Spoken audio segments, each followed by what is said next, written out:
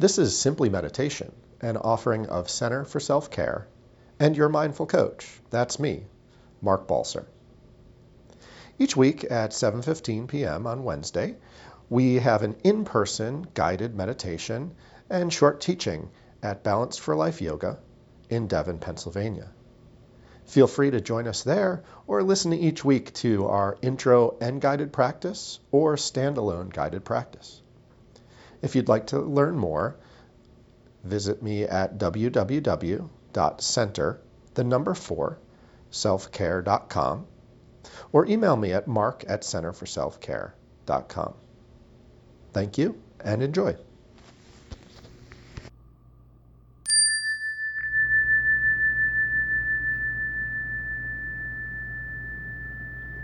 Last week we talked about silence, and we practiced with silence a little bit.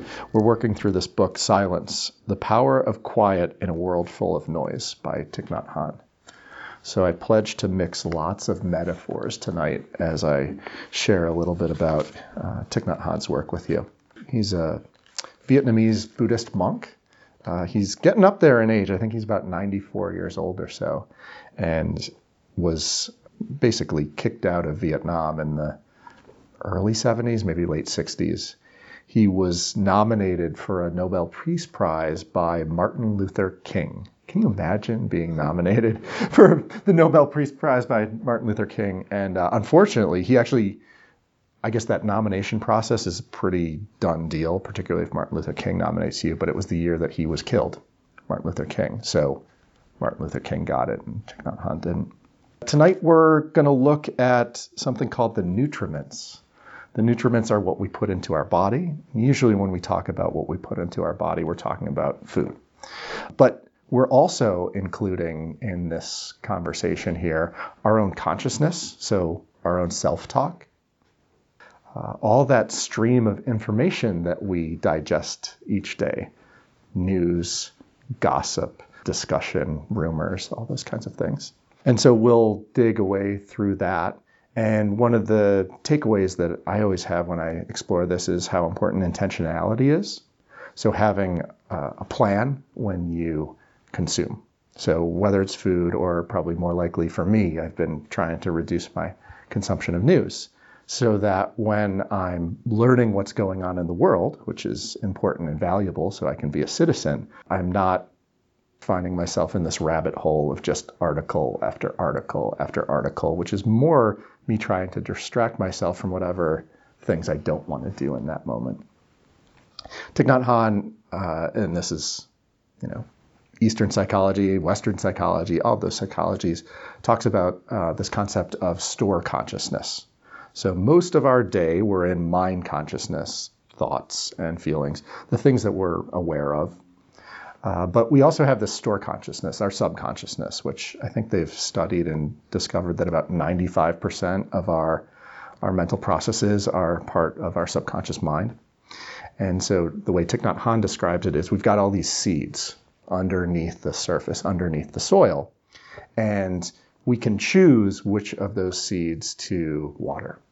And so if we find ourselves in bad habits, we're cultivating those bad habits and making them firmer. We're reinforcing them more. And even our brain processes as we build synaptic connections, tending us towards either healthy habits or unhealthy habits. So we'll do a little practice with that tonight. And I just wanted to read a little bit about the stimulus from his book. The section is called A Smorgasbord of Stimulus.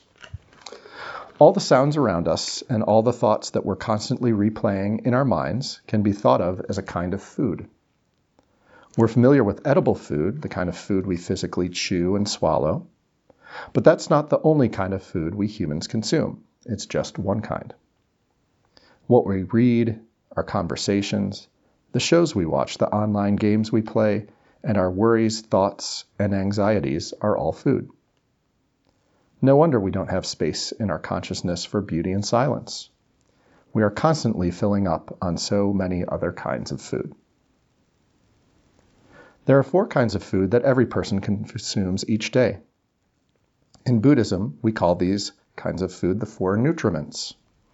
They are edible food, sense impressions, volition, and consciousness, both individual and collective.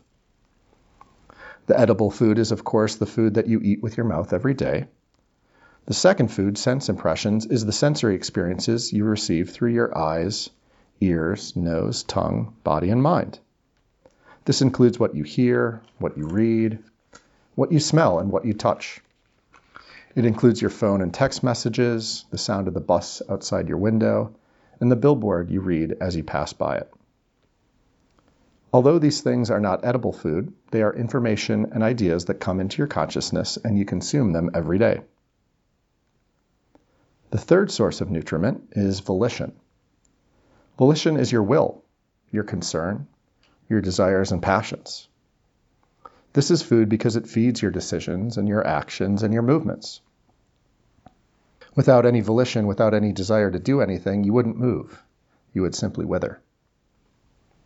The fourth kind of food is consciousness. This food includes your individual consciousness and the way your mind feeds itself and feeds your thoughts and actions. It also includes collective consciousness and how it affects you. All of these foods can be healthy or unhealthy, nourishing or toxic, depending on what we consume, how much we consume, and how we are aware of our consumption. For example, we sometimes eat junk food that makes us sick, or drink too much when we're upset about something, in hopes of distracting ourselves, even if afterward that consumption makes us feel worse. We do the same thing with the other nutriments. With sensory food, we may have the awareness to take in media that are wholesome and enlightening, or, on the other hand, we may use video games, movies, magazines, or even engaging in gossip in order to distract ourselves from our suffering. Volition can also be healthy, as in constructive motivation, or unhealthy, as in craving and obsession. Likewise, collective consciousness can be healthy or unhealthy.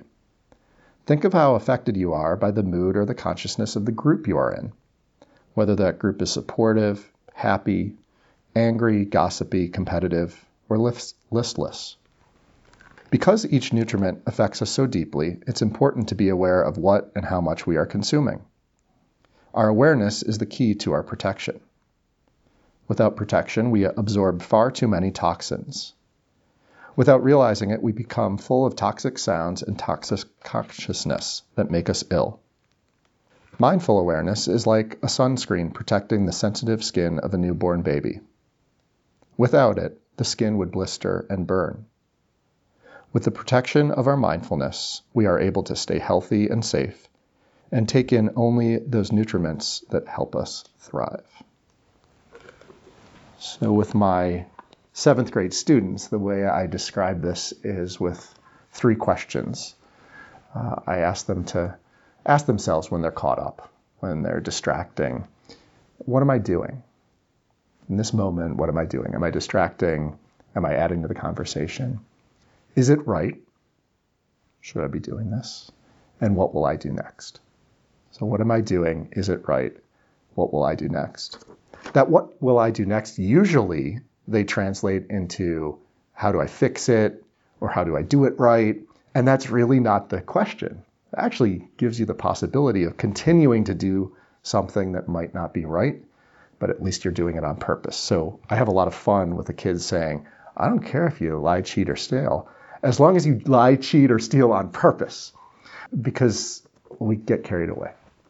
I find, as I'm talking, rumination is one of those nutriments where I'll be in this rumination cycle, and it's kind of hard to stop a rumination cycle, but it's easy for me to re-ruminate on the same thing, which is I'm thinking of as good instead of like writing the rest of the story. My wife is always saying, stop writing the story. That like, I'm frustrated is a way of ruminating that I feel like eventually it wears itself out when I do that. Whereas I'm frustrated because Phil is giving me a hard time at work. And Phil's not the only one giving me a hard time at work. My wife's giving me a hard time too. And these bratty kids, and like how that story just like unfolds and turns into a poison. I mean, we're, at work, our ability to judge and analyze and compare is really valuable, but maybe not in relationships. So it's interesting. So the Buddhists, they don't have 10 commandments. They have 5 commandments, and they're different in different traditions. But a lot of Buddhist traditions have the five mindfulness trainings or the 5 precepts. And in a way, they're the 10 commandments stripped of kind of a God, greater power. So there's one about not lying, one about not cheating, one about not stealing, and one about not killing. Really valuable. And the 5th one is about mindful consumption. It's literally what we're talking about today. And I don't know, is there one of the 10 commandments that's about don't overindulge? Don't covet your neighbor's ass. Yeah, that's one. There's the cheating also includes the sexual exploitation. So yeah, I guess that's part of it. Let me tell you a little bit about the practice we're going to do, which is from his tradition. I don't know if I'd necessarily call this a mantra practice, but it uses repeated intentions to bring us to the present, to be with whatever we're with. So the first instruction will be breathing in, I know I'm breathing in. Breathing out, I know I'm breathing out. And so we'll just breathe naturally, but you're bringing a close attention to that process of breathing in. And we'll do a couple of breath ones. We'll stay with each phrase for like a minute or so. You might not say breathing in, I know I'm breathing in to yourself, but you might just say in, out, in, out. And so I'll guide you through this whole practice, and we'll move our way towards an exploration of these nutriments. Like breathing in, I know that I take in these sense impressions. Breathing out, I'll bring discernment to my sense impressions. So practice for 15, maybe 20 minutes or so. If you find that you're distracted, just come back to those phrases, being aware of your breath and your body. We'll do pretty well, I think. So just finding a comfortable posture that balances a stability with a flexibility. Letting the body relax into your seat. Being gently aware of what's happening in your experience. Connecting with the breath.